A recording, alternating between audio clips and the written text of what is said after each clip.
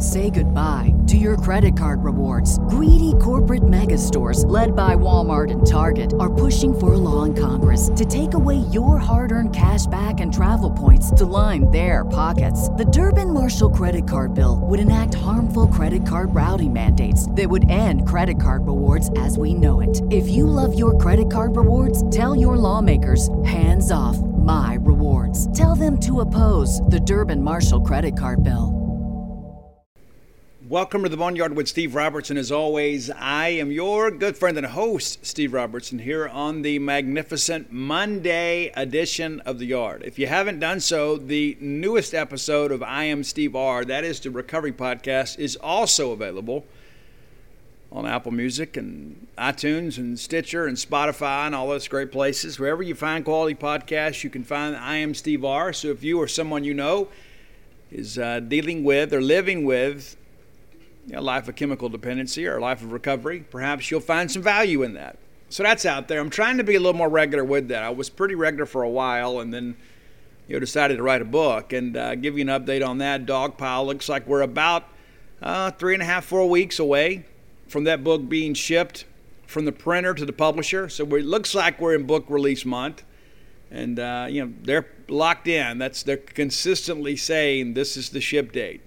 It's later this month. And so what will happen is those books will ship from the printer to the publisher. And then I'll go spend a couple days signing your books, and we'll get those bad boys out in the mail to you. And before you know it, they'll be in bookstores all across the great state of Mississippi. And, of course, you can find your copy at dogpilethebook.com. If you have not done so, you can order that. And, again, it's been quite the process. It's one of those things, too. It's like you hear and see things in the news, and you don't know that they're real until it happens to you. Who knew there was a national paper shortage? I didn't know. Now I know. But listen, we're looking for alternatives and looking for some assurances in relation to subsequent printings, because we're going to have to print a bunch more books because you guys are buying a lot of books. Of course, plenty of inventory of the others. I guess we probably got, maybe 400 to 500 copies of everything else. Flim Flam, Stark Villains, Alpha Dogs. You can get those ordered too at dogpilethebook.com. If you're looking for Bloomsville Oleander, find that everywhere. Amazon, Books A Million, Barnes & Noble, your local bookstore. They can get it, take care of it for you. They know what to do. And again, I've had so many people too that reached out too about the Stark Villains gear. Like I shared a couple of posts on social media people had sent to me wearing their Stark Villain hoodies, which is outstanding. You guys look amazing. I've had a lot of people say, hey, Steve, where do I get it? Well, it's easy, starkvillains.com. Very easy, very easy. And the fine folks at Deep South Pout take care of that for us. And so many of you have been so gracious and worn those. And I have said all along, that's one of the reasons that I named the book Stark Villains. I think that is a really cool play on words, and it's a really cool thing. A lot of people say, you know what, hey, that's who I am too. I don't mind being the bad guy.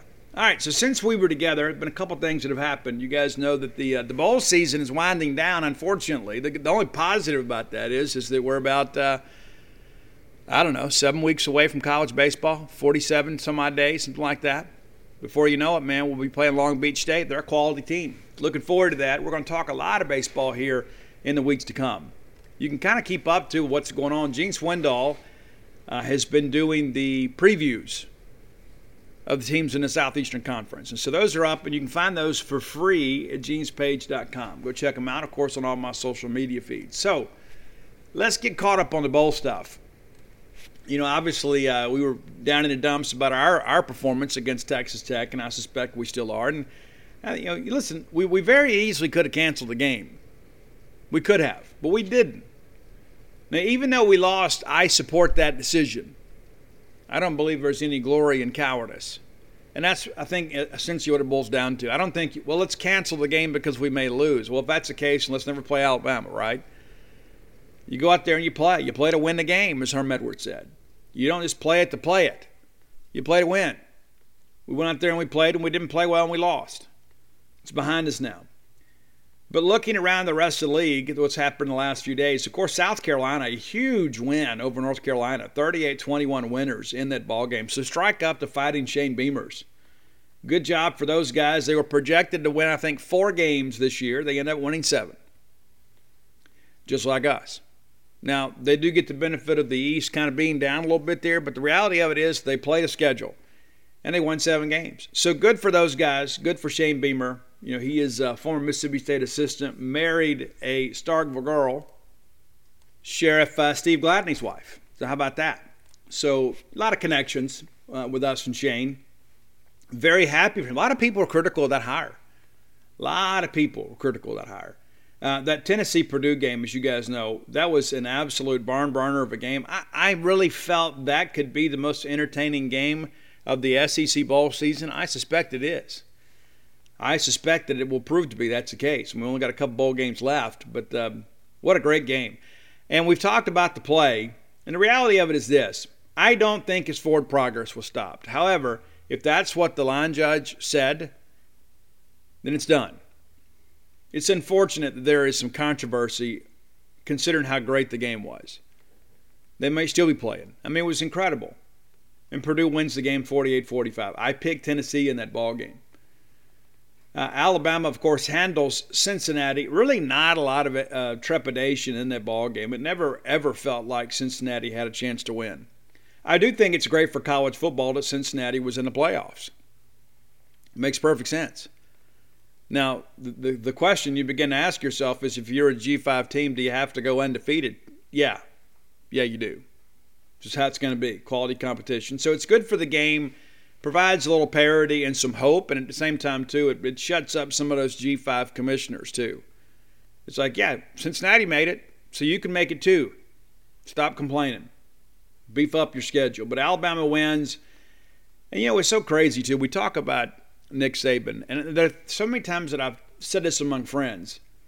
How great is it that we're allowed to see this? Yes, it means that we're playing for second at best in the SEC West. But what Alabama has done is remarkable. It's incredible. Now, the term the GOAT is thrown around so liberally these days that it's almost lost its value. But Nick Saban's the greatest of all time. He is. I don't think there's any room for debate. He is the greatest college football coach of all time. It doesn't matter how many assistant coaches leave. It doesn't matter, how many players leave. The reality of it is Alabama is a machine. And Nick Saban's the guy driving the boat up there. And how wonderful is it that we get to witness all this live? And I think, when he's gone, maybe we can appreciate it a little bit more because okay, well, at least that guy's gone, but man, he was great. And it's so interesting, too, that I was caught up in it, too. Alabama seemed vulnerable to me this year. I didn't think they were a great team, and here they are playing for a national championship as the number 1 seed in the FBS playoff rankings. Georgia overwhelmed Michigan. I really thought this would be a better game. I picked Georgia to win. I did think it would be more competitive. It wasn't. And you could see the frustration in the Michigan players' faces. It's like, okay, we're used to getting the edge here. Yeah, well, you hadn't played a linebacker core as fleet of foot as Georgia's. That's the thing about Georgia. It's just so remarkable. They have such speed, size, and tackling ability at every level of defense. There's just, this is a historic defense. And they got smashed in the SEC title game. It's going to make that national title game so much more intriguing, I think. I think Georgia can do it. I really do. But I can't wait to watch it. It's going to be remarkable. Penn State and Arkansas, and strike up Sam Pittman. I really thought Penn State would win the ball game. And one of the reasons why is, Arkansas is a run-first team. And so Penn State, that's what they see all the time. Now, Penn State obviously down 5 starters on defense. That certainly played a factor in the ball game. But what Sam Pittman has done is kind of similar to what Shane Beamer has done. A lot of people panned the hire, and now here he is going to finish in the top 20 this year. Big season for them. They were an older team. We'll see what happens next year. But, when you run the football the way that they do, and they're very dynamic in how they do it, you can recruit to that offense pretty easily. It's easy to find players within your recruiting footprint to kind of continue to push that forward. And there are a lot of people out there, too, a lot of running backs who would prefer to play in a run-first offense. So is it sustainable at Arkansas? Yeah, I think it probably is. Do they contend for the West? I don't think any of us can contend for the West as long as Nick Saban's still coaching. But Arkansas can be a solid 8-9 win team regularly. I believe that. I think we can be as well. Kentucky beats Iowa, and it wasn't an offensive masterpiece for either team, but it was a great college football game. I mean, it really was. And DeAndre Square, listen, one of the more well-respected players within our league, could barely walk, and he gets the game-clinching interception for Kentucky. Kind of a cool thing. And again, they're going to finish top 20. Pretty good deal. And a great ball game. Went down to the final minute, I guess. But very good effort there, and very entertaining ball game. The Sugar Bowl, you guys may be familiar with this one. You know, Baylor wins the game 21-7. I think I'm the only guy at Gene's page that picked Baylor to win. And maybe it's because of the fact that maybe I was trying to wish it into reality. But here's the thing that I'll say, and I know many of you feel the same way. You know, Matt Corral, not necessarily the most likable guy, but the guy can really play football.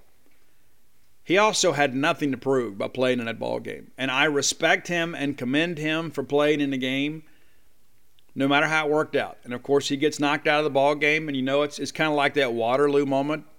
It's like, you know what, hey, maybe I'm done here. And he's already had some ankle injuries, too. You know, I don't know if it was the same ankle or not, but, you know, the Tennessee game, he had to run it, I think, 32 times, something like that. Got a little beat up. He ran it pretty well against us, and I think his ability to run the football kind of disguised some of their offensive line problems as well, and you saw Baylor really feasted in the second half, especially without Matt Corral being there. But the reality of it is no matter how you slice it, Ole Miss had a great season this year.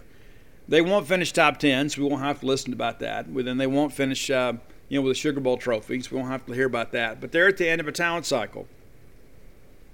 But I do love all the social media doctors, man. I do. I love all these people that got their medical degree, I guess, from the University of Phoenix. Matt Corral is out there on the sidelines, no air cast, no brace, no protective boot, no ice pack. He's just out there on crutches. And then we want to freak out about it. I guess we want to impress our Ole Miss friends. Oh, my gosh, we're praying for him. Just stop. Stop. It's stupid. Stop. Be real. And I went on one of the Facebook groups and said, hey, he's hurt, he's not injured. Oh, well, you don't know that. Well, I mean, you're right. I don't know that. But I know this. I know that if he was injured, he wouldn't be on the sidelines walking around with his shoe off on crutches. It's just so silly. The things that people want to argue with you about on social media are endless, and so many of them are so incredibly stupid. And then, of course, it comes out and you find out later that, no, there's no breaks and the x-rays were negative and, it doesn't appear to be a major issue at all. And, of course, those people never come back and say, hey, I was wrong. Never. Often in error, never in doubt. Stupid, man. I tell you what's not stupid, Bulldog Burger Company. Love those folks. Every time I go in there, it's a great quality meal. And, here's the deal, too. And I don't know, I'm a busy guy. And so sometimes it's just easier for me to get food to go. Especially with just me and the kid around these days. But, it's just so much easier sometimes just to go get something and bring it home. I don't spend a lot of time away from the computer. And so sometimes I eat at my desk. And that's the good thing about Bulldog Burger Company is that they do such a good job preparing and then preserving the food when you get home. You don't have your meal like thrown in a million different directions. So if you're looking for food to go, Bulldog Burger Company is absolutely the way to go. I like going in and enjoying the great atmosphere, but sometimes I don't have time to do that. I'll meet a friend for lunch or, sometimes I'll just pick up, after a ball game or something, I'll go pick up some food and come home. And I'm always so pleased when I get it home because, number one, the quality of the food is so great, but also they just do such a good job preparing the food for the ride home. 3 great locations to serve you now. University Drive right here in Start Vegas, Gloucester Street there in Tupelo. And then, of course, the brand new one, Lake Harbor Drive in the Ridge and Flowwood area. You go by and check them out. You'll be glad you did. Have the spring rolls as your appetizer. It'll make you and everybody around you better looking. That's a guarantee. Absolute guarantee. And you know what? You'll get full. Those great portions, they're unmatched. There are a lot of people that want to sell you some food, but it's just some food. Get a lot of food at Bulldog Burger Company. Get your money's worth at Bulldog Burger Company, the place where people go to meet. MEAT. All right, so let's get to some other stuff. We've got some big news going on. Of course, perhaps the big story right now, Makai Polk electing to electing to go pro this year transfer would have been really detrimental. But either way, they mean the same thing's gone. Now, we have talked about that on the show before, so if you are a Boneyard listener, you're not totally surprised by this. We have talked about that was a situation that we were monitoring, told that he and Tywee and Randy Charlton were going to get their NFL feedback. I'm told he doesn't even have his draft grade. He has just pretty much figured, hey, let's go. I'm ready to get out of here and get on to pro football. And it's not a criticism of Mississippi State. I think it's important to understand that anytime somebody leaves, a lot of times we get our feelings hurt. That's not the case here. Makai Polk led the team, a record-breaking season for us, played in 13 games, 105 receptions, 1,046 yards, 9 touchdowns, averaged 10 yards a reception, 50-yard long, and an averaged 80 yards per game. And that goes down as one of the greatest receiving seasons in Mississippi State history. He does have some eligibility left, and that was one of the things that was so, I guess, inviting about getting him, as he wasn't just a one-year guy. We could have had him for a couple of years, and it's just it's disappointing, but at the same time too, you look at it and say, you know what, you want what's best for the young man, and you can kind of flip the script a little bit here and tell these new transfers, hey, listen, we can do for you the same thing we did for Makai Polk. This is a guy that was underutilized and underappreciated at Cal, and he comes in here and in 1 year catches over 100 balls. Single season receiving leader, 105 receptions. The number 2 was Fred Ross, 88. We had never had a 100-catch guy, ever. He also gets the 1,046 yards. Needed a ball game to get there, but that passes Marty McDowell. Way back in 1978, that was the single season leader in receiving yards, and Makai Polk has now exceeded that. Now, here's the deal, too. There are some names on this list that have been on there for decades. As long as Mike Leach is here, those names are in jeopardy. Marty McDowell, one of the greatest receivers to ever play at Mississippi State. Maybe you're unfamiliar with him. Let me just kind of put this in perspective for you. So the career receiving yards record holder is Fred Ross. It used to be Chad Bumpus. So it's been some modern stuff. But prior to that, Marty McDowell, who graduated in 1980, amassed 2,214 yards. Pretty cool. David Smith, number 4 on your list with 2,168. He held the school record for 10 years. Number 5 on the list, Eric Moulds. Think about that for a second. We've had 4 receivers have more career receiving yards than Eric Moulds. Justin Jenkins, De'Runnya Wilson, Sammy Milner, Danny Knight, Terrell Grindle. Some big names. Most of them in the modern era of college football. But you can go ahead and expect that there are going to be a lot of Bulldogs in the Mike Leach era that see their names kind of littered all over the Mississippi State record books. But again, Makai Polk comes in here, record-breaking receiver for us, and we wish him the absolute best. Wish him the absolute best. Not exactly sure what's going to happen next with him. And another record too. He's actually 4th on this list. A single game receptions record against A&M. He had 13. We targeted him a little bit more in the 4th quarter. He might have broken the records. 15. Eric Moulds and Colin Hill. Did you know that? Colin Hill, 15 receptions against Kentucky last year. Ties the school record. His final game at Mississippi State, and he matches the school record. So Makai Polk leaving. Now, we didn't discuss this last week, but Armandus Cooley.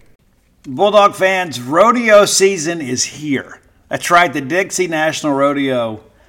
Get ready to roll, man. And I remember being a kid, that was like the biggest highlight for us. My grandmother would get us tickets every year, and me and my brother would wear our cowboy outfits. We'd put our boots on, have our chaps, our vest, and we'd go up there, and just in case one of the cowboys got a little bit scared to get on a horse or a bull, we were willing to do it.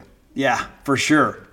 Guys, boots aren't just for going out to a country western bar and doing a little boot scooting. Maybe you got a little Texas two-step in your game. Tecovas can make you look better than ever. Absolutely. And here's the deal, too. That's the thing, the versatility of Tecovas is you can wear them somewhere nice, or you can live life where you don't go gently. That's what Tecovas does for you. Yeah, it's a rugged, handsome boot. It's my favorite boot brand, and it should be yours too.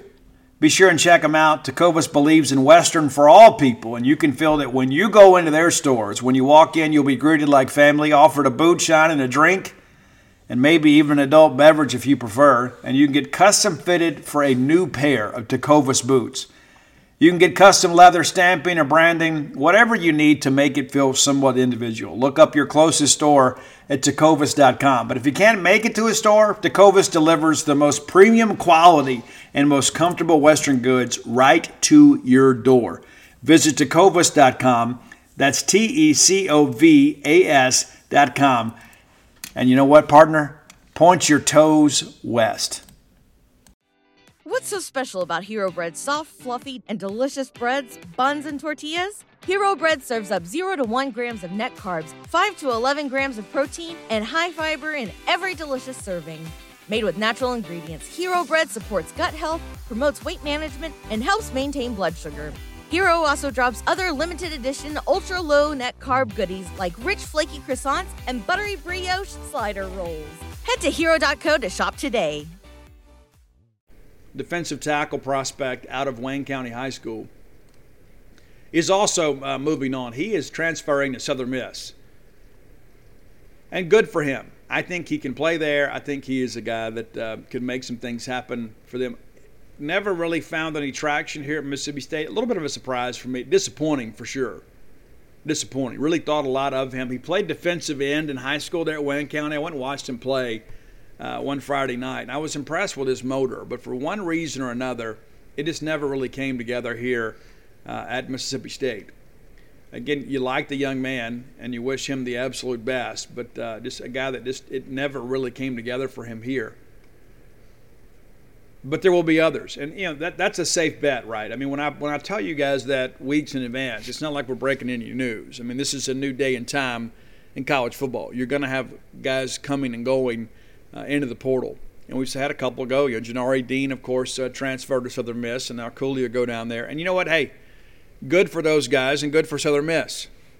And good for Will Hall for giving those guys an opportunity. And I think Southern Miss is on the upswing. I really do. And I think a lot of it's going to be built on a foundation of in-state prospects. And so Janari Dean wants to play running back. He'll get the chance to do that at Southern Miss.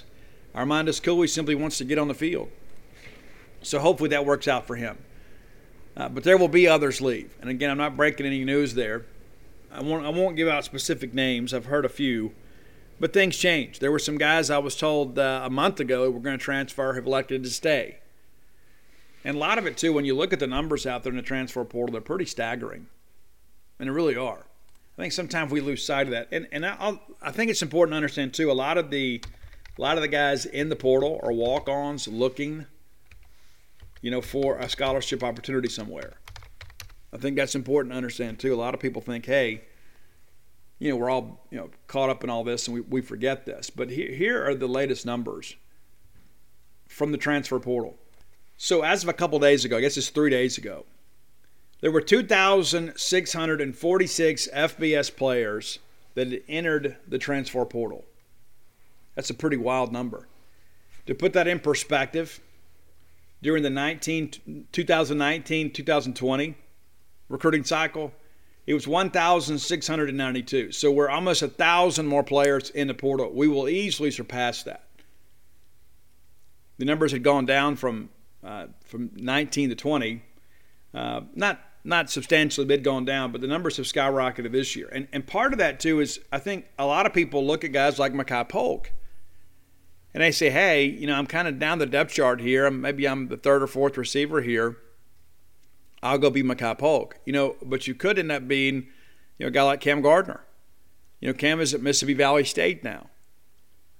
And so I don't know if he would say that was the best decision for him or not. And I'm not throwing in any way any criticism in his direction. I'm just trying to point out that a lot of people look at Makai Polk, and probably the greatest example of the NCAA transfer portal as a success story is Joe Burrow.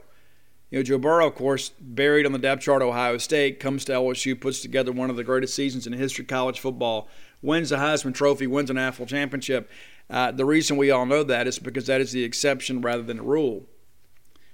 There are going to be thousands of players, maybe not quite that many, but there will be hundreds of players that are former scholarship players that will not have a scholarship this year.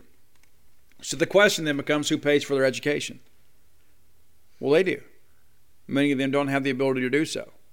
So what happens next? Once you've already exhausted 2 years of eligibility, you can't go to junior college. So what are you going to do? And that's the risk. It's like the old meme out there, you can play stupid games, win stupid prizes. A lot of people say, I'm going to go bet on myself, and then they find out that their value is not what they thought it was. The grass isn't always greener. And there are a lot of people that are critical of the transfer portal. I think that's probably the biggest criticism that I would have, is that there are a lot of players out there basically in college football purgatory. At the end of the day, it's their decision, and you have to live with the consequences of that decision. I just think there needs to perhaps be greater education about the transfer portal. Maybe there's a waiting period. I don't know. But it's like everybody goes in, they get immediate eligibility, and they think, hey, I think I can make it at Alabama. No, you can't. You can't. So you didn't get recruited by Alabama in high school, and you've ridden the bench at, Memphis. What's to say that Nick Saban's going to be like, you know what, hey, that guy's been underutilized. We can make that guy happen. No, it doesn't happen that way. So some things have to change. I don't think there's any questions about that. Some things have to change. And I think the thing about the transfer portal, too, is it can be a good thing, and everybody advertises and promotes the guys that have done well. Nobody writes those stories about the guys that it doesn't work out for. And I think it's important to tell both sides of that story, because I think that's part of the problem with the transfer portal. It looks so inviting. I'm going to go in the portal. I'm going to go in the portal. And then next thing you know, you find out, hey, I'm not as highly coveted as I wanted to be. And then there's the ego involved. And there are a few guys that have come out of the portal and said, you know what, I'm going to stay here. I've got the option to stay. I'm going to stay here. And then not every school may feel that way, But nobody talks about those guys. I mean, we talked about J.D. Dorenza recently. He goes in the portal and within 48 hours has 25 offers, most of them from the Power 5. Well, of course, he is a 2-time All-American on the FCS level. That's not you. Oh, well, I played here. No, yeah, you did. This is a guy that was expected to enter the NFL draft this year and has now been advised, because of a very, very, very competitive draft pool this year, to go back and play another year and go play on the FBS level and prove his worth. Probably going to make himself a lot of money by doing that, provided he stays healthy. But he's the exception rather than the rule. And the thing that I go back to, there's a reason a lot of these guys are playing FCS football in the first place. And again, that's not necessarily being critical of them. There needs to be a league where everybody can play, for the most part, right? But there's a reason guys play at the FCS level, and maybe they didn't have the foot speed, maybe they didn't have the size, maybe they've achieved it now. After 3 years at that level, graduated early. Now you get a chance to go further your opportunities, and that's where I think the transfer portal helps. What the transfer portal, the bad part of this is all these guys that they are under the delusion, because they listen to people that don't know anything about the process. Oh man, you ought to be, you could be here, you could win a national championship, you could be in the league, and then the next thing you know, they wind up with nothing, or they wind up going to Iowa Wesleyan or somewhere like that. All due respect to Iowa. But you understand my point. There are no guarantees in life. And just because you go in a transfer portal doesn't mean that people are going to explode and come beg you to be a part of their program. And we have seen a lot of that at Mississippi State. A lot of our guys have gone in the portal, have not found great success. This year it's a little different. Rodney Gross, of course, ends up at Arizona State. Wish him the best. And, of course, Aaron Brule, a guy that we all really like, headed to Michigan State. But that's not the case with everybody. Now, the fact that Rodney Gross got another Power 5 opportunity was kind of a surprise to me, to be honest with you. He's still young, still developing. He's had a little time, had some decent film. Aaron Brule, no surprise at all. But some of the other guys will look at that and say, hey, listen, I've got opportunities. And thankfully this year, the guys have gone in the portal from Mississippi State. For the most part, I guess London Kraft, I don't know what he's decided to do just yet. But the guys that have gone in have found places to play. And I understand, too, that your coaching staff is kind of part of that, too. It's like, they are more than happy to get on the phone with another school and say, hey, here's the real deal behind the kid. There's nothing to worry about here, or, the character issues are very minimal.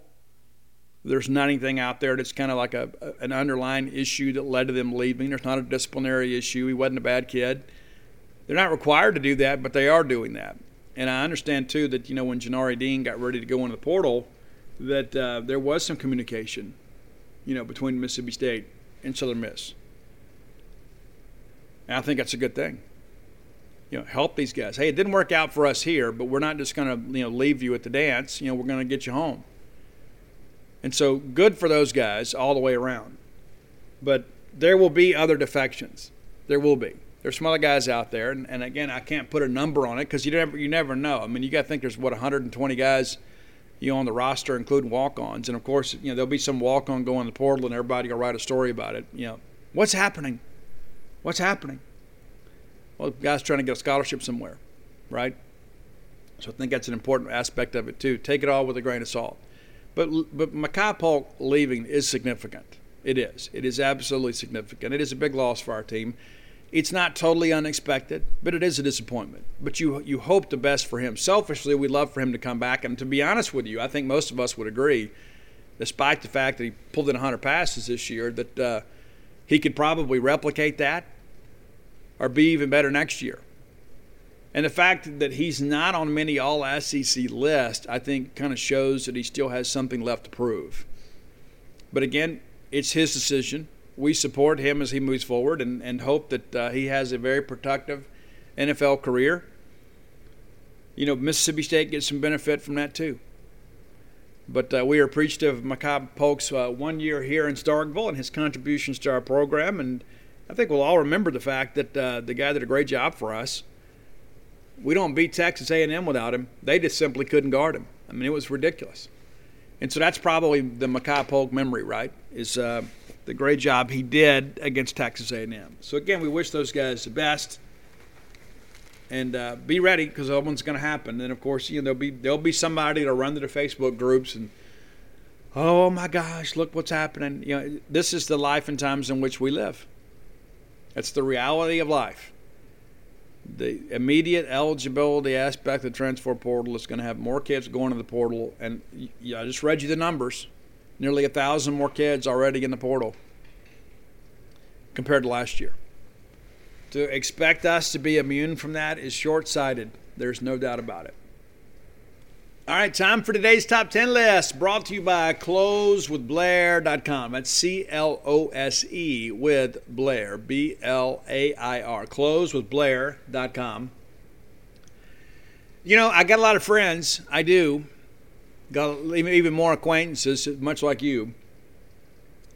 But it's good to have friends that can do things. You know what I'm saying? It's like I got a lot of people that are just, I enjoy being around. But there are some people, too, when I got to get things done, I know who to call. When you need to get your mortgage refinanced, when you're looking to get, a HELOC or perhaps a second mortgage or, maybe looking to add an investment property to your portfolio, reach out to my friend and your friend, Blair Chandler. Blair, an outstanding person, been in the industry a long time. 21 years in the industry, top 1% close ratio in the country. Works for Fairway Mortgage, recently voted number 1 in customer satisfaction among mortgage customers. How about that? So it's not some fly-by-night, some problem lender that, is going to, just get you to pay some big fees and then you're done. This is a relationship you're entering in with a guy that knows how to get things done. If you mention to Blair that you heard about him on this show, he's going to give you a big discount. That's right. You're going to get the Ken Folks discount. You're going to get your appraisal paid for. That's about a $500 to $600 value. How cool is that? Just by being a Boneyard listener, you're saving some money when you get ready to refinance or get a new mortgage. When you're moving to Mississippi or whatever, and that's the thing too, he's licensed in other states. Reach out and find out from him if you are somebody that could benefit from his services. Let me give you his personal cell number. 601-500-2344. Again, that's 601-500-2344. I've had several requests for this one, and we finally decided to do it. And it seemed like I sent it to Roy. Hey, Roy, do we have Elton John on the list? Yeah, he's on the list. He's on the list. And then people would say, hey, Steve, you've never done this one. And you're right, I haven't. But I've had so many people request it, I can't really give anybody credit for it. But we've had a ton of people request Elton John. This is a very difficult list to do because the quality of the catalog is so expansive. I went and watched the movie. I can't remember the name of it. Maybe it was Rocket Man. I think it was. But anyway, I went and watched the movie, and I didn't like the musical aspect of it. It was just kind of weird at times, you know. But I did think the movie was very entertaining, and I learned a lot about Elton John. I have a tremendous amount of respect for Elton John. This guy's had a ton of number one songs, and he and Bernie Taupin just about wrote them all. He is it's a little melancholy at times, I guess. But a guy can sit behind a piano and sing songs that you are very familiar with, and that's why he continues to sell out arenas all around the world. Incredible. And listen, I was a radio music disc jockey. I was a program director at a radio station, and we did a lot of adult contemporary. And so Elton John was very big part of our playlist, to say the least. And so I'm very familiar with these songs, and so it was difficult to get it down to 10. I did, but we've got to throw out several honorable mentions. And here's the thing, too. I know so many people are so passionate about Elton John's music. Chances are I didn't include your favorite song. And you're going to message me and say, you know what, Steve, you blew it. And that's okay. That's okay. So here we go. Sir Elton John, top 10. First honorable mentions. Someone Saved My Life Tonight. That's probably number 11 on the list. Circle of Life, you guys know that one. The Lion King. Can You Feel the Love Tonight? You know, that Elton John kind of got reintroduced into many people's lives through those Disney movies. Sad Song, Say So Much. It's a great one. Philadelphia Freedom. That's one of the first ones I remember hearing on the radio as a kid. Crocodile Rock. Leave On. And now here's your top 10. Number 10. I guess that's why they call it the blues. Laughing Like Children, Living Like Lovers, you know. That one was a radio-friendly song too. That was played all the time. And like when I run through this list, I remember, you know, being a kid, and as soon as I would wake up, I would hear WFFF on the radio. You know, my mom always had the radio on, unless she was watching TV. But there was always something. There was always that little white noise in the background. And so, you know, everybody would get up in those days and listen to the radio, and you'd hear the weather report, and you'd hear the traffic reports. Not that there was a lot of traffic in Columbia, Mississippi. You'd hear all the announcements. They'd have the birthday bunch and all that kind of stuff. But they played a lot of these songs, and I remember being a kid hearing this song regularly on the radio. Number 9, this one goes back a few years. I love the piano on this one. And that's the thing. If you don't like piano, Elton John's probably not the guy for you. But it's Benny and the Jets. Absolutely love it, man. It's like, and like it's been changed a little bit. You know, when Vinny Testaverde was the quarterback, you know, with the Jets, and Chris Berman used to say Vinny and the Jets, kind of paying homage to the Elton John song. But Benny and the Jets is one of those, like from the opening bars, you kind of know what you're listening to. Number 8, a bit of an up-tempo song for Elton John. A lot of his stuff is very much adult contemporary, elevator music, if you will. But I'm Still Standing, and this was a huge video for him too. You know, Elton John obviously is a very flamboyant personality, and I think that really was illustrated in the I'm Still Standing video. But I'm Still Standing, a great song, really just kind of about, I've been through some adversity in life, but I'm still here. Not going away. Number 7, back to the melancholy. It's Tiny Dancer. I love those opening lines of that one too. Number 6, Your Song. This is a great, great, great song. It's one of those that really kind of elicits emotion from the listener. You know, I don't have a lot of money, but this is what I can offer. You know, there's so many of us, especially young in life, when we've found our significant others, really all we had to offer was our love and ourselves. And that's what that song kind of makes me think of. Number 5, a song that still gets played on college football Saturdays. Saturday night's all right for fighting. I don't know that that's even PC these days. If you can even, can you even say that anymore? We're going to say it here. Saturday night's all right for fighting. And probably one of the more rocking songs in the Elton John catalog. Great song. Number 4, It's Goodbye Yellow Brick Road. And of course that kind of an homage to The Wizard of Oz, but a great song. And again, very much on the melancholy side. Number 3, Candle in the Wind. And this came out, I guess I was in high school. And when it came out, it was, it's about Marilyn Monroe. And it was just one of those songs, too, that so many people kind of latched on to, even though that they had their own personal meanings for the song. And it became kind of the funeral song. There were a lot of people that played this at their loved one's funeral, even though it was about Marilyn Monroe. And then, of course, it was re-recorded after the death of Princess Diana. It's a timeless classic. It really is. And a lot of people would probably have that number 1. And I'm okay with that. I don't. It's number 3 for me. But Candle in the Wind, I mean, just, the visual imagery of that.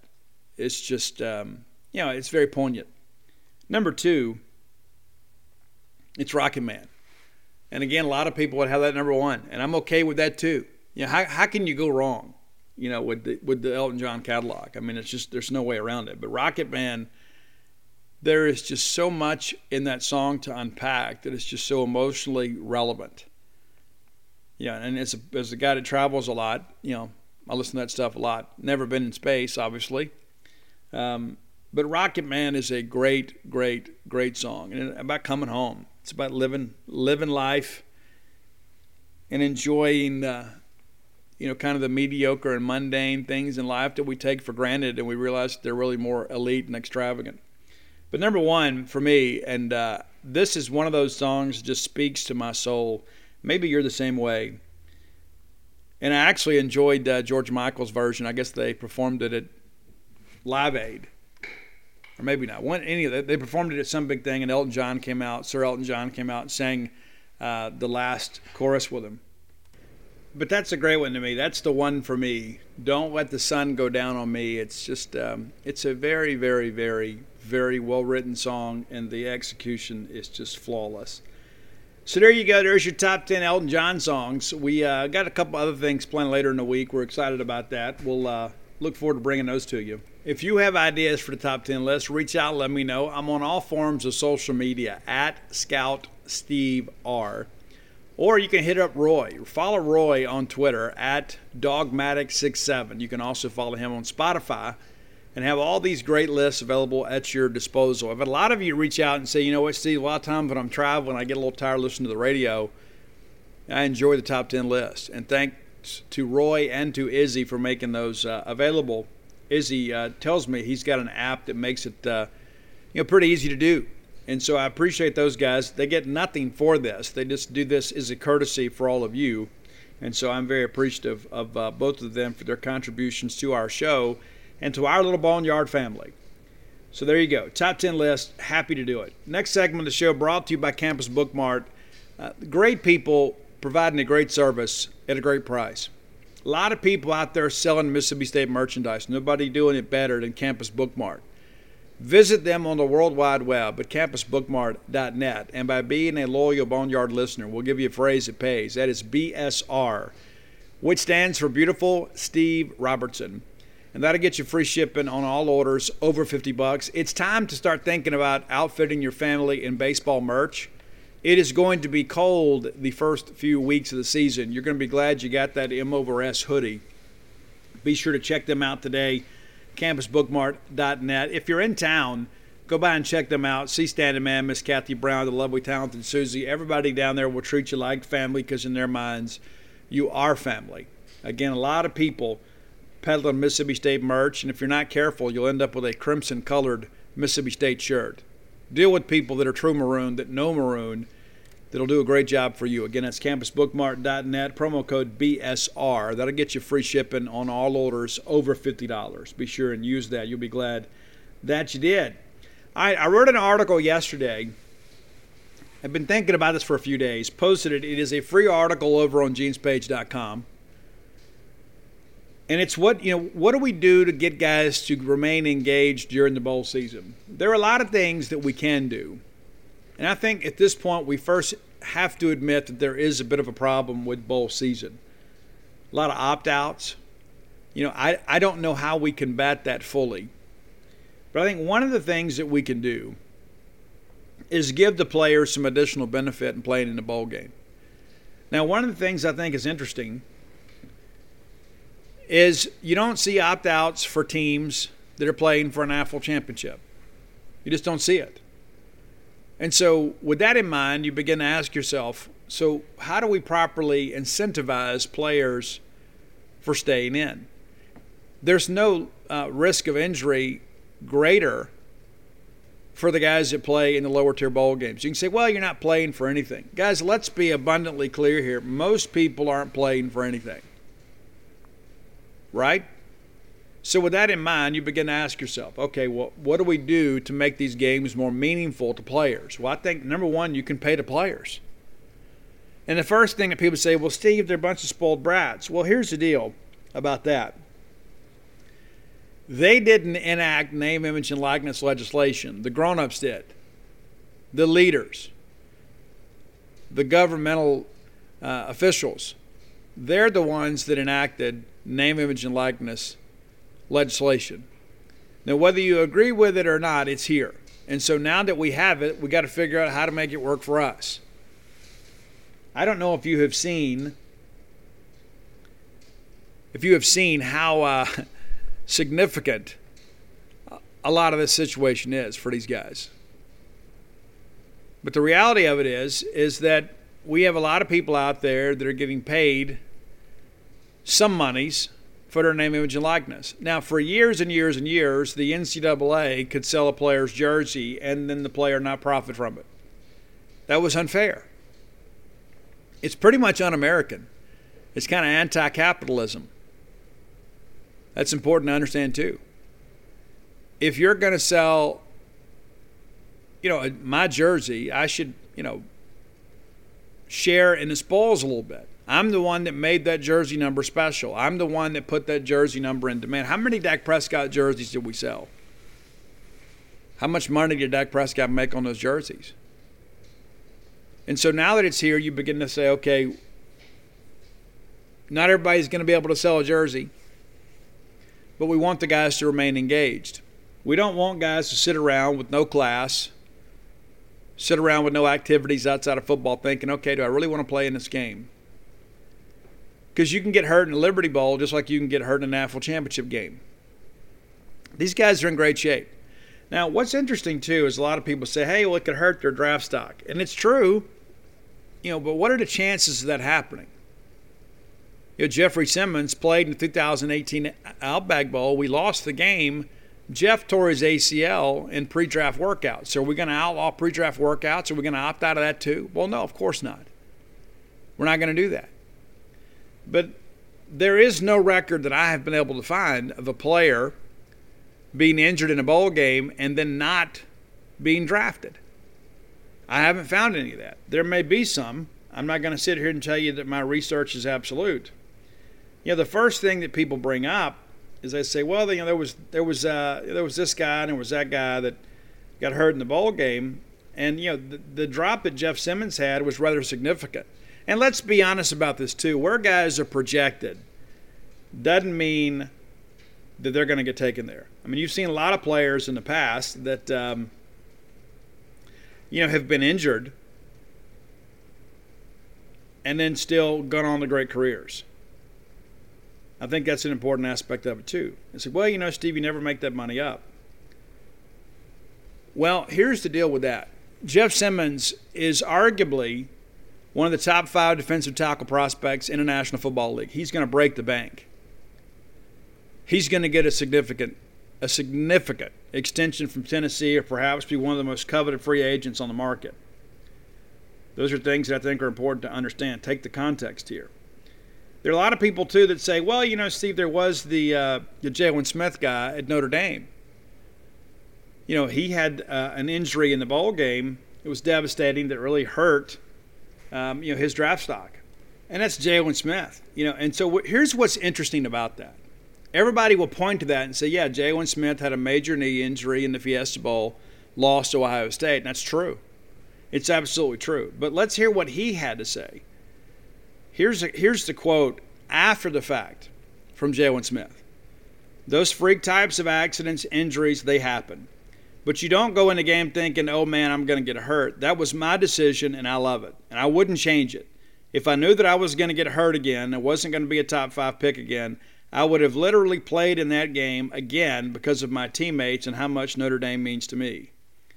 So the one guy that we're using as an example, oh, well, you shouldn't play in a bowl game because you may end up like Jalen Smith, and he's sitting here saying, no, I'm going to play. Even knowing what I know now, I wouldn't change the decision. I would still go back and play. And so that's the rest of the story. That's the Paul Harvey addition to that story. It's the rest of the story.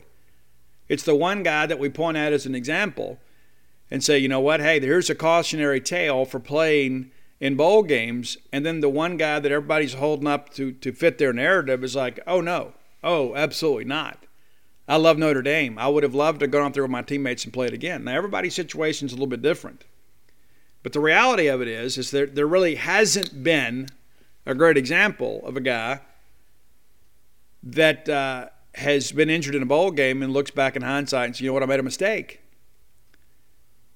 You know, football is a very physical game. You could get injured in practice. You could get injured in bowl practice. You could get injured walking to practice. You could get injured driving to practice. You could get injured at Walmart. You could get injured walking up your steps. There are no guarantees in life. And so the thing that I go back to is, okay, what if we kept these guys engaged a little bit? What if we offered them a little money? We said, well, you know, Steve, that may not stop them from opting out. Well, you don't know their situation. Again, everybody's situation is different. Let's say they get $10,000 for every participant in the bowl game. Well, Steve, where's that money coming from? Do you realize how much money the bowl games make? They're supposed to be a nonprofit, but some of these bowl games make tens of millions of dollars. You got executives out here running bowl games as a part-time job making over $1 million. You mean to tell me they couldn't come up with $10,000 for each player to play to protect the integrity of their bowl game and the level of competition? They absolutely could.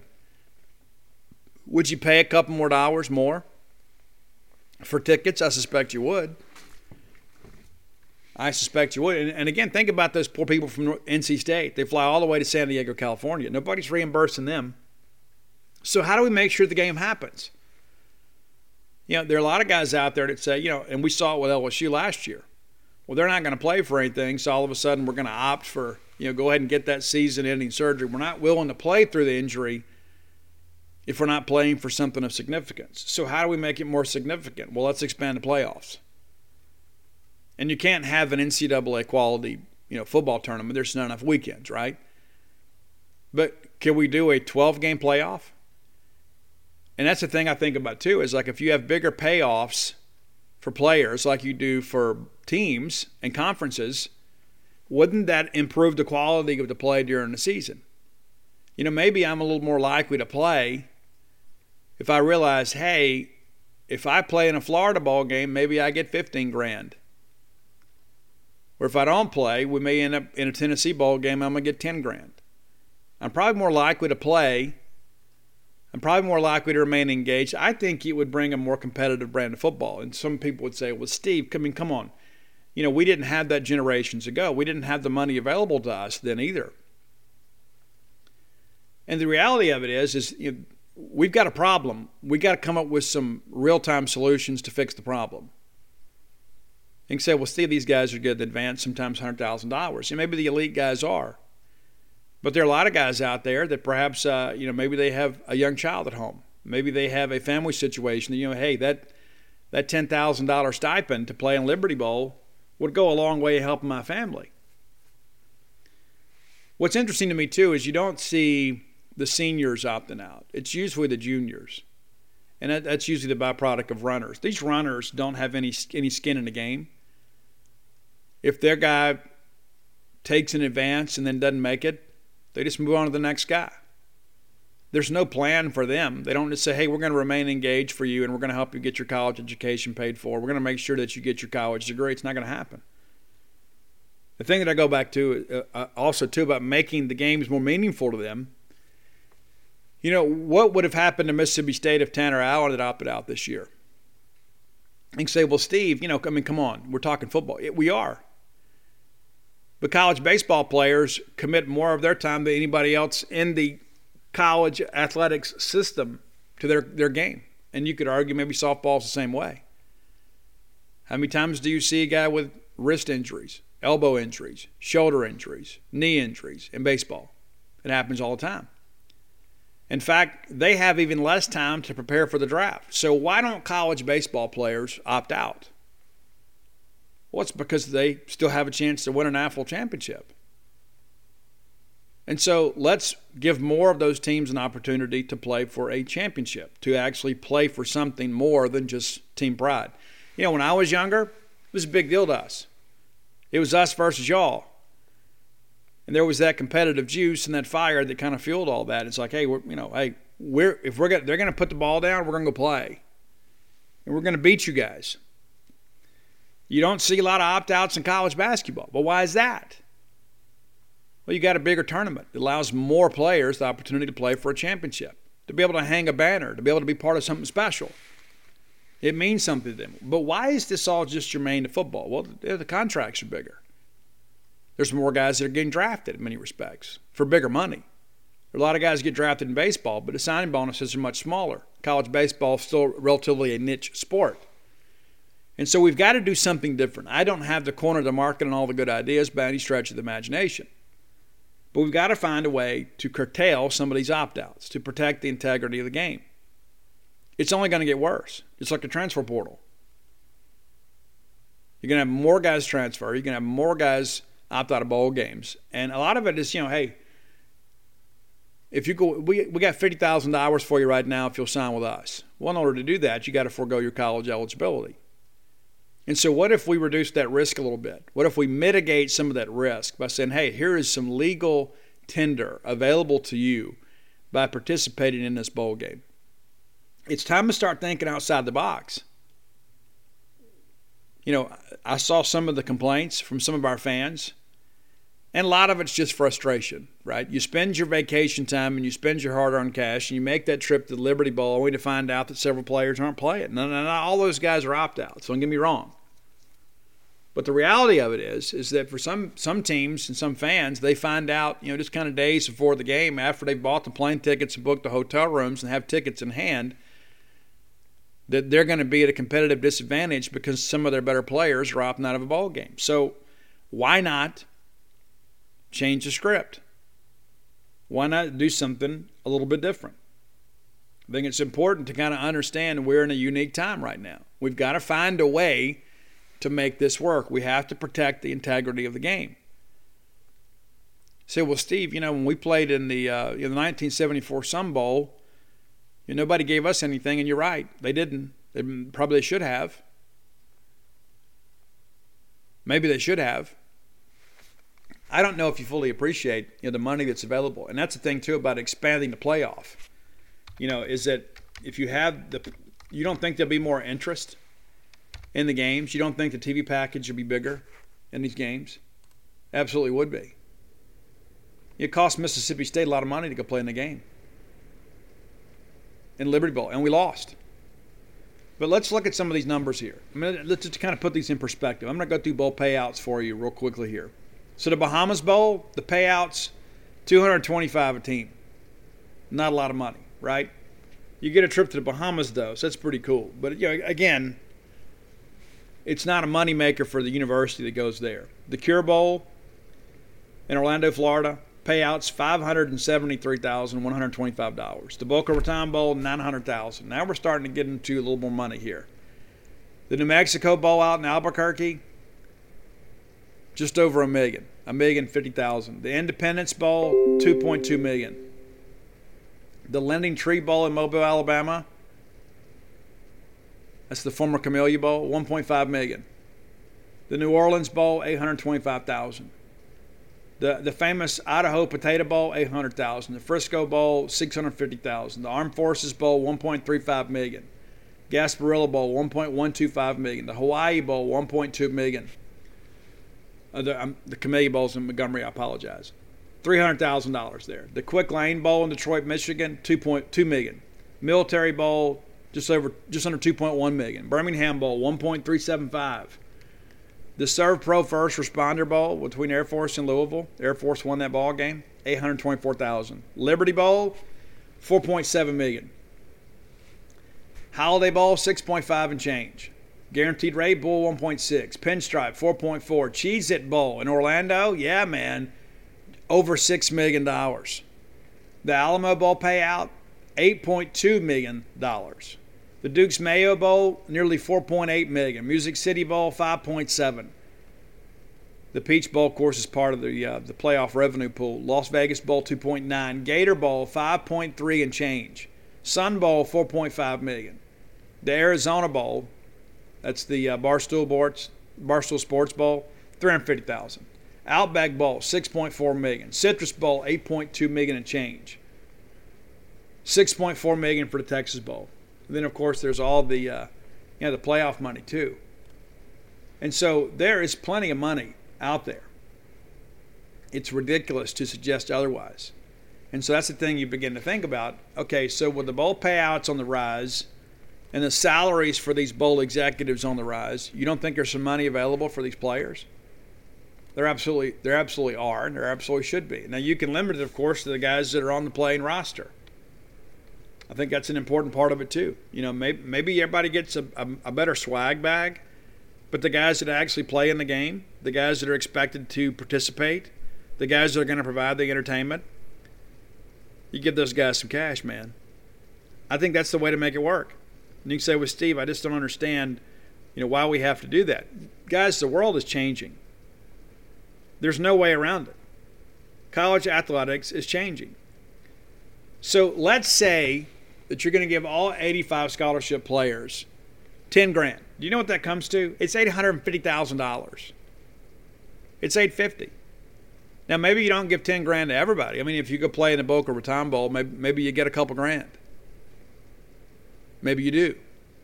But the reality of it is that there is a lot of this money available to ensure that some of these guys have some incentive to play in the game. And again, for the elite, for the guys that are projected as first rounders, the Charles Crosses of the world, maybe there's not enough money. But again, I go back to the fact that these guys have played a dozen or more football games this year, many without any serious injury. And then all of a sudden, what changes with the bowl game? Why is football postseason different than other sports? It's because of the prospects of winning a national championship. I mean, when those folks from Campbell came down here, I had a chance to talk to many of their players that didn't make a travel roster.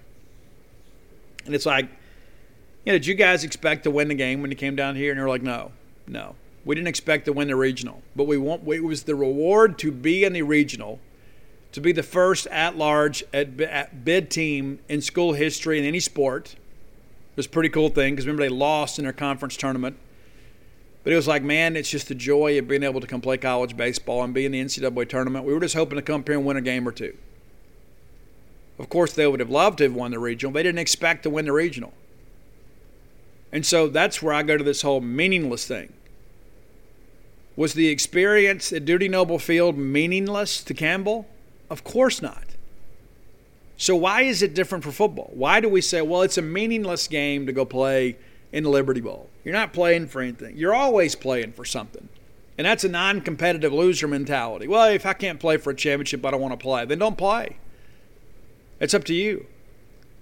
You don't think those young men from Campbell University will ever forget the way that our fans embraced them and kind of made them our second favorite team? Do you remember them walking along the outfield fence and clapping every hand?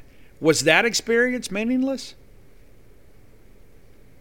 I remember some NCAA women's tournament games that happened here at the Humphrey Coliseum. And I remember some incredible crowds. And I remember Susie Merchant getting up saying, you know what, 7,000 feels like 70,000. It kind of became a catchphrase for us. Was that game meaningless? We didn't win a national championship in women's basketball, but we beat UConn. We beat the greatest program among one of the greatest teams in the history of sport, not just women's basketball, but one of the greatest programs in sports. We didn't win a national championship. Was that game meaningless? We lost to South Carolina 3 times that year. They were better than us. They had Asia Wilson, the best player in the country, and they beat us. But we played for an AFL championship. The next year we played again, and we lost to Notre Dame. It was heartbreaking. We should have won the game, and it will haunt us forever. And it probably hurt even more because we had never won an AFL championship. We didn't have all these banners to wipe our tears with.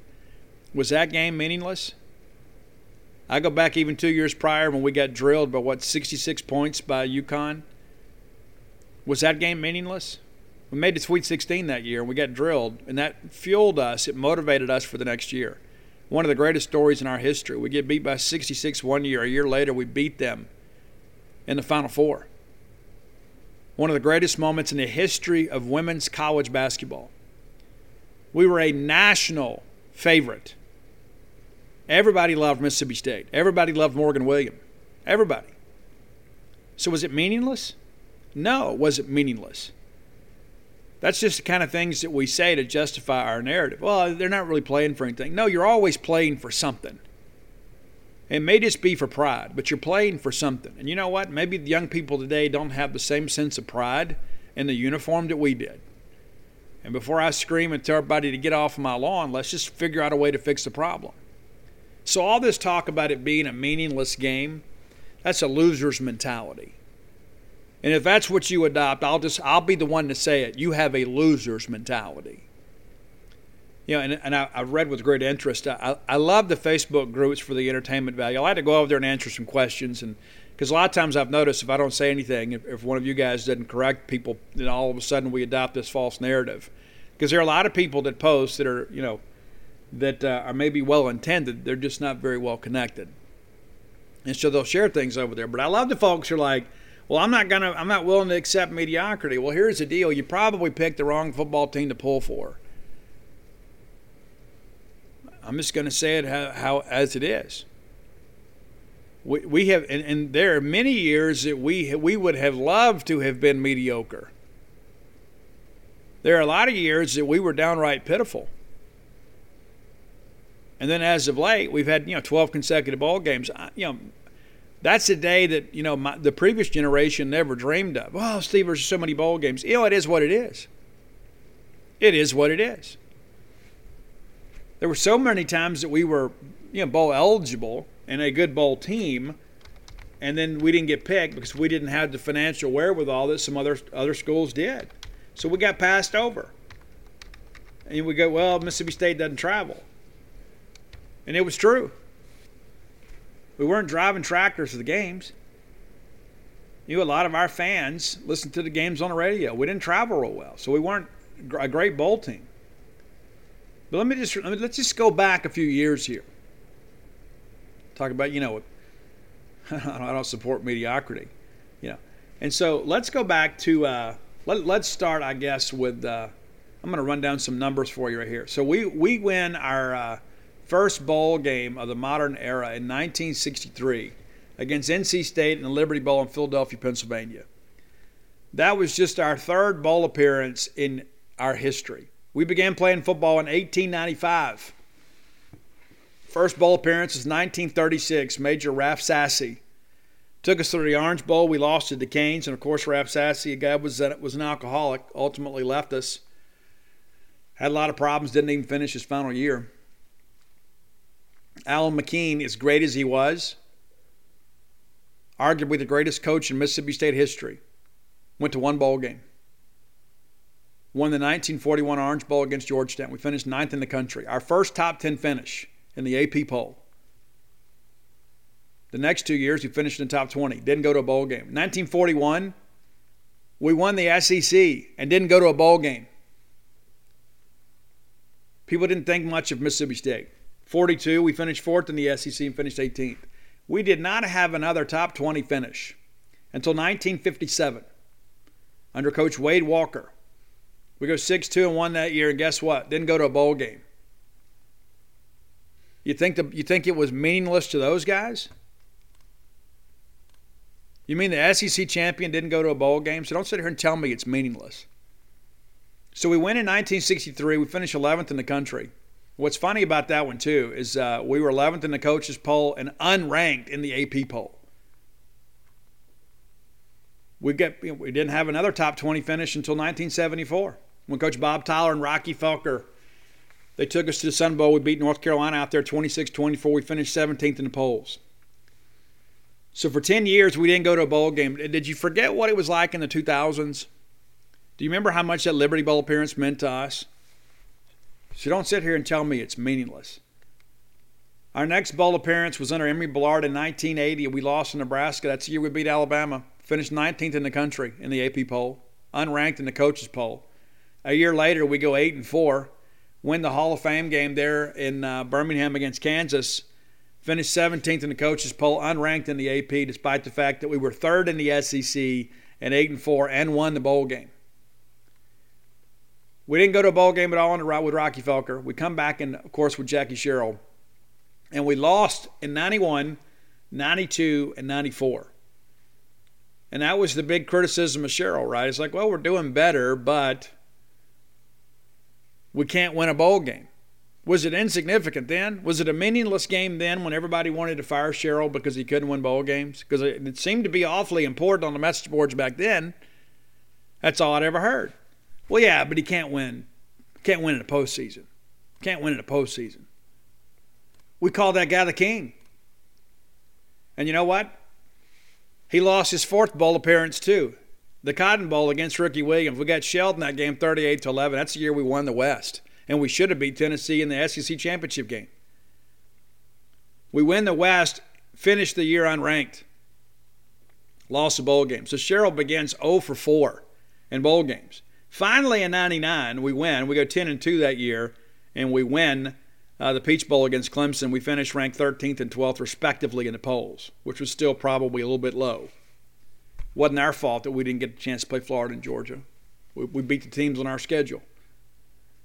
2000, we win the Independence Bowl, the Snow Bowl. We loved it, right? Finished ranked in the top 25. Was that a meaningless game? We weren't capable of winning the national championship, but one of the most memorable games in our history, and we won it in the snow. Was that game meaningless? You flash ahead, we get caught up in the throes of probation, NCAA sanctions, a very, very biased pursuit of Jackie Sherrill and Mississippi State football.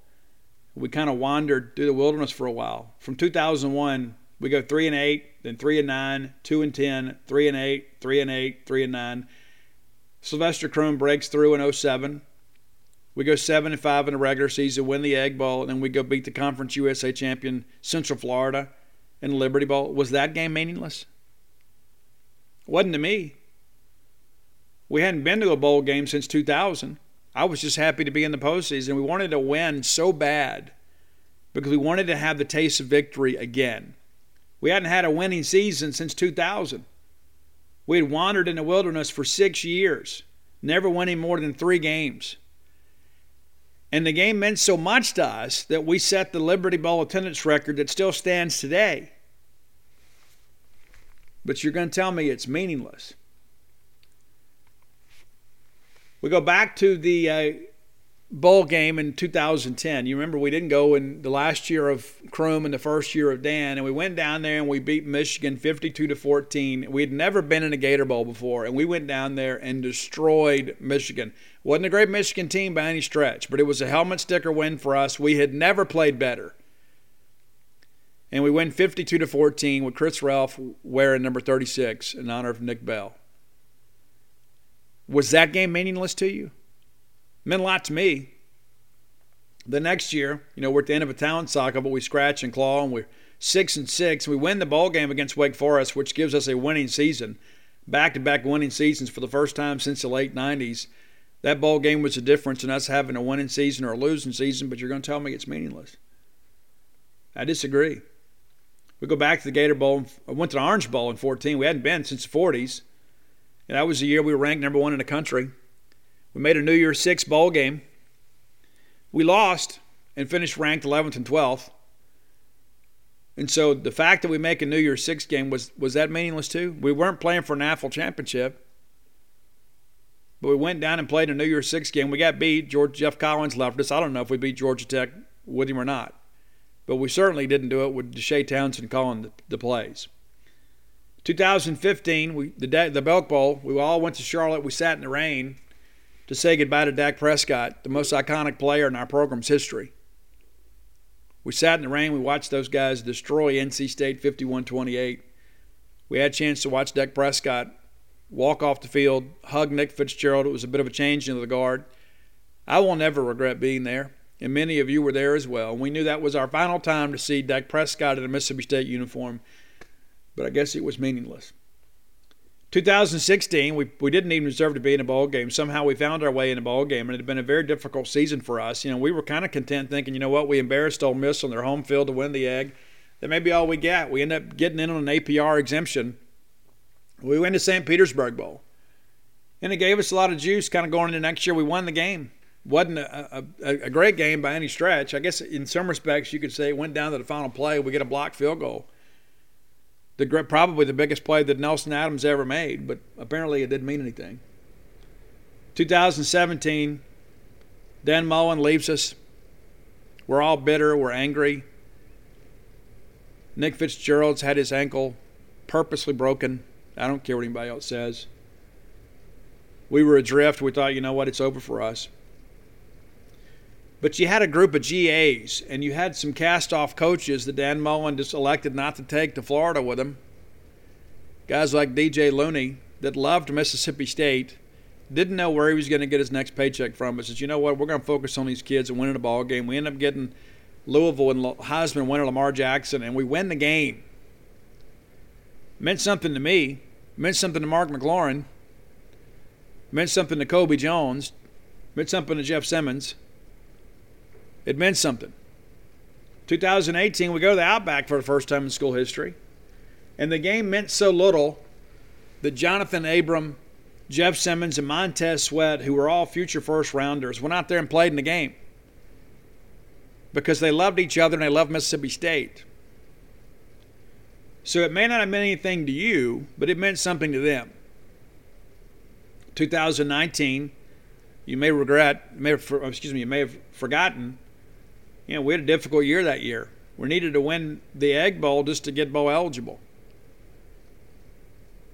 So if you cheered when that extra point, that elongated extra point, faded right, don't tell me that it was meaningless. Because if you cheered, knowing we had won the Egg and knowing that we were going to be able to go to the postseason, it clearly meant something to you. Clearly meant something to you. Last year was a difficult year. We basically went to a bowl game by default. We had hammered Missouri in a season finale. We had a chance to go play against a pretty good Tulsa team. We win the game. And so we end the year on a 2-game winning streak, but apparently it doesn't mean anything. And so I've belabored the point long enough here now. I think it's important to kind of understand this. It means something. It may not mean we're playing for a national championship, but it means something. And I go back and I think about how many years in baseball have we thought, you know what, if we could just get to Omaha, or if we could just host this year, if we could just host. And so basically everything else is meaningless. It's not to me. I'll tell you guys this, and I know that many of you agree with me. And we've got to beat this negativity aspect of our fan base down. We have got to do it. You got to stand taller. You do. Because every time that Mississippi State takes a field or court and somebody's got that Mississippi State insignia on their uniform, they're representing me. And that means something to me. The fact that they thought enough of us to come spend their college years with us and they're going to go represent our family, that's meaningful to me. It doesn't matter if we win, lose, tie, whatever. I respect the effort, and I respect the preparation and the desire to go out there and seek victory on behalf of Mississippi State, on behalf of us. I respect it. And so I understand that everybody has a decision to make themselves, but I'm not going to excuse it. Acceptance is not approval. I accept the fact that people are going to make decisions that I don't agree with. That's life. That doesn't mean that I have to approve of it. I can accept it and move on, but I don't have to feel good about it. And you know what? I'm not going to sit here and judge anybody for the decisions that they make. Everybody has to do what is best for them. But I remember, it's so funny too. It's funny how things happen. It's like we always hear, we got to do what's best for the team. We got to do what's best for the team. We got to do what's best for the team until it's time to do what's best for me. Like, well, nobody's looking out for these guys. Well, it's the reason they have insurance. And I'll be honest with you too. If you're going to go in the ball game and thinking you may get hurt, I don't want you playing anyway. I don't. I'm thankful that Tanner Allen and Rowdy Jordan didn't opt out. Will Bednar is a guy that was projected to be a potential first rounder. He elected to play, made himself a bona fide first rounder for sure. He was no longer a projected first rounder. He was a first rounder. So he benefited. And so for some of those guys too, that maybe are on the fence a little bit. Maybe they're kind of teetering between rounds. Maybe there's some questions about them. Maybe it gives you an opportunity, one final chance to put some things on film.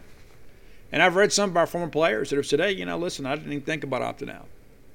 And that's why too I get back to this Matt Corral thing.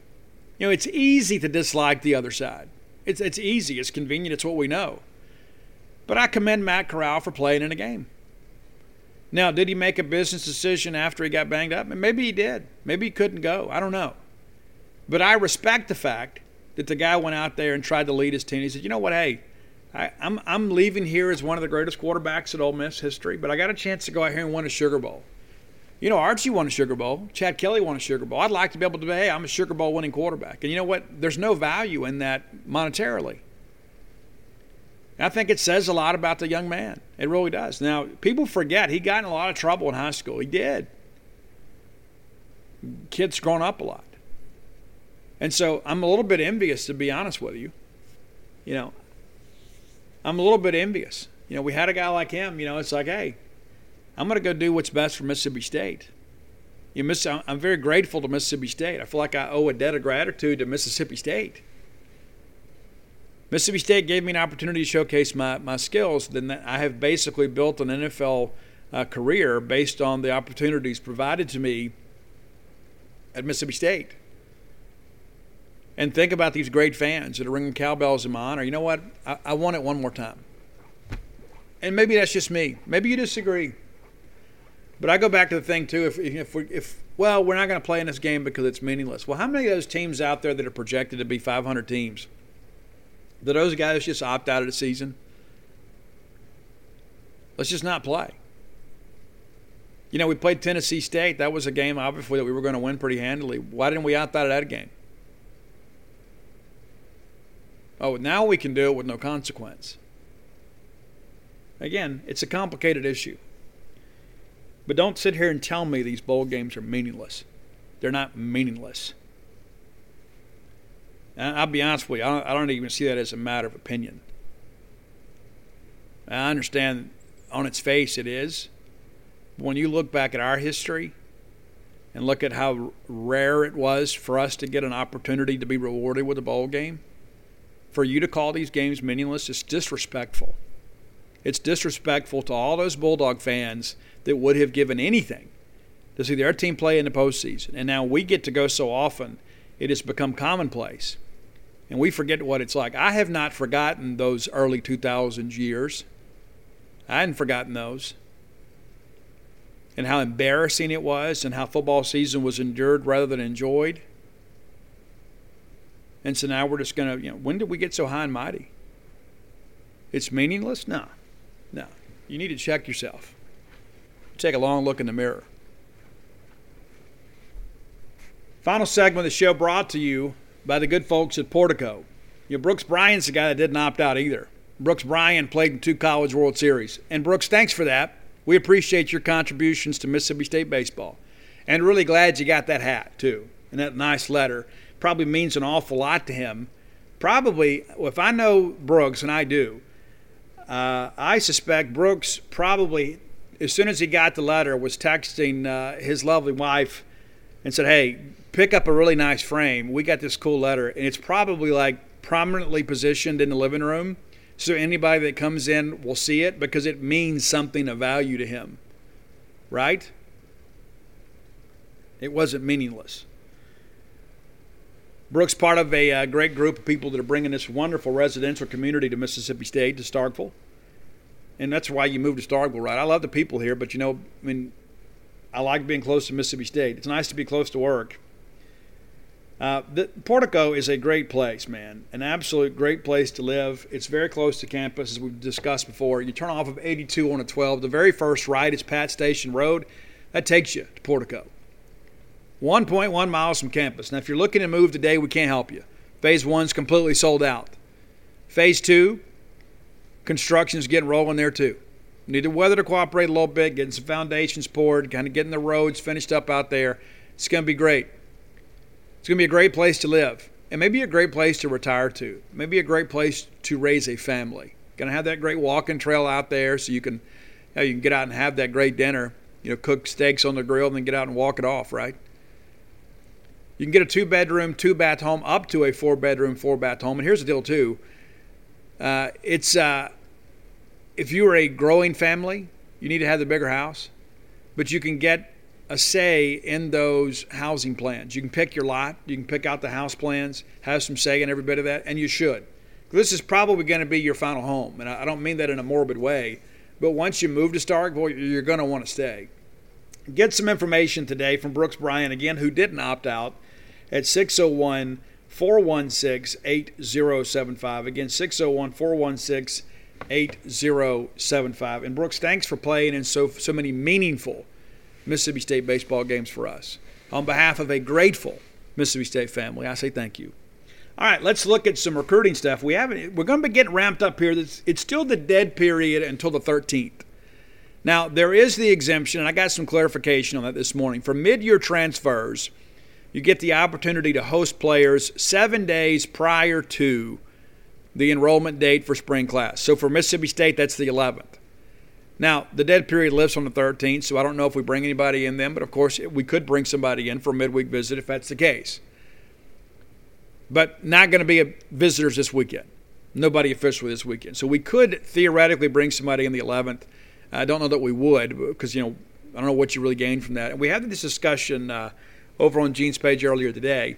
I think it's probably a little bit unfair because there is some variance and everything. I think let's just have some hard and fast dates for everybody. Then the argument comes is, well, then they get more opportunities to allow guys to visit before they begin spring class. That's part of the deal.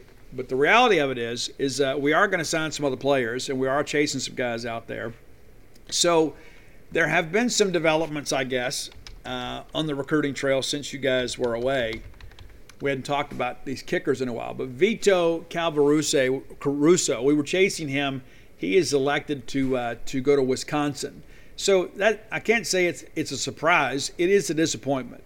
State was obviously recruiting him as a kickoff specialist, and obviously he would get the opportunity to compete for the place kicking job. But he is elected to take his talents to Wisconsin, so he is no longer an option for Mississippi State. So what does that leave us? Well, shortly after all that happened, we offered Gabriel Placencia. I spoke to him. He is from College of San Mateo, junior college kicker, rated as a 5-star kicker by Chris Saylor, who is one of the best kicking recruiting analysts out there. This is a guy that knows how to evaluate talent, and so he's awarded him a 5-star. They say he has range up to 55 yards. He has next-level kickoffs. So that's interesting. At this point, his only other scholarship offer, Sacramento State. And a lot of that's because he's a first-year junior college guy. A lot of people aren't looking for those guys. We are. We have some connections out there through Coach Leach. He knows those guys, and they understood that we were looking, reached out, and so we have now extended a scholarship. I expect that to happen. Not sure when. Maybe we get him in for a visit first because he is a transfer guy, mid-year transfer guy, of course. He can announce whenever he wants to, but he is a JUCO transfer, would have to sign a national letter of intent. All of these acronyms get to me at some point. But he will have to sign a national letter of intent in February. So even if he announces and enrolls, he couldn't officially be announced until the signing period. And so that doesn't mean that he can't attend classes. He certainly could. He'd come in here and sign his SEC financial agreement, move his stuff here, get locked in and good to go. So he could be your kickoff guy for next year. Could be. There'll be some competition. He tells me he has been promised nothing other than an opportunity. And so we'll see how things progress with him. I like the guy. He's a former soccer player. He's a big guy, too. He's like 6'1", 220. So, he doesn't look like the typical soccer guy. And I say that as a former soccer guy myself. This is a big-footed guy, also a left-footed kicker. That's interesting, too. Not a lot of those guys out there. Left-footed kicker. Wonder what that does to other teams. You know what I'm saying? It's like you get so used to seeing the right-footed kickers. And so, like, you set your field goal block. Everything is kind of aligned with that. Does it change for a left-footed guy? Don't know. But I think it's a different look for sure. All I care about are 3 points. You know what I'm saying? I don't care if they have to drop kick it through. I guess that'll only be 2 points. But my point being is that doesn't bother me. I'm just looking for an effective guy. It's not like I'm asking him to catch as a left-hander. And then, of course, there's another name out there that State has been connected with, and that is Massimo Biscardi from Coastal Carolina. Now, this is amazing. The numbers this guy's put up are ridiculous. So he was a Lou Groza Award watch list guy at Coastal. Guys kicked a ton of field goals. He does have an offer in hand for Mississippi State. He went 7 of 8 this year on field goals. And, of course, Coastal scored a lot of touchdowns this year. We got long of 50 yards. Let's see here. He had one miss, and that was against Texas State. His kickoffs this year, again, 395 yards for him, 337 against Citadel. So he wasn't a full-time kickoff guy, but he did do that some. PATs, he was 46 of 48. But a guy with some big numbers. And you look at his career numbers here. He connected on 46 field goals in 4 years at Coastal. 46.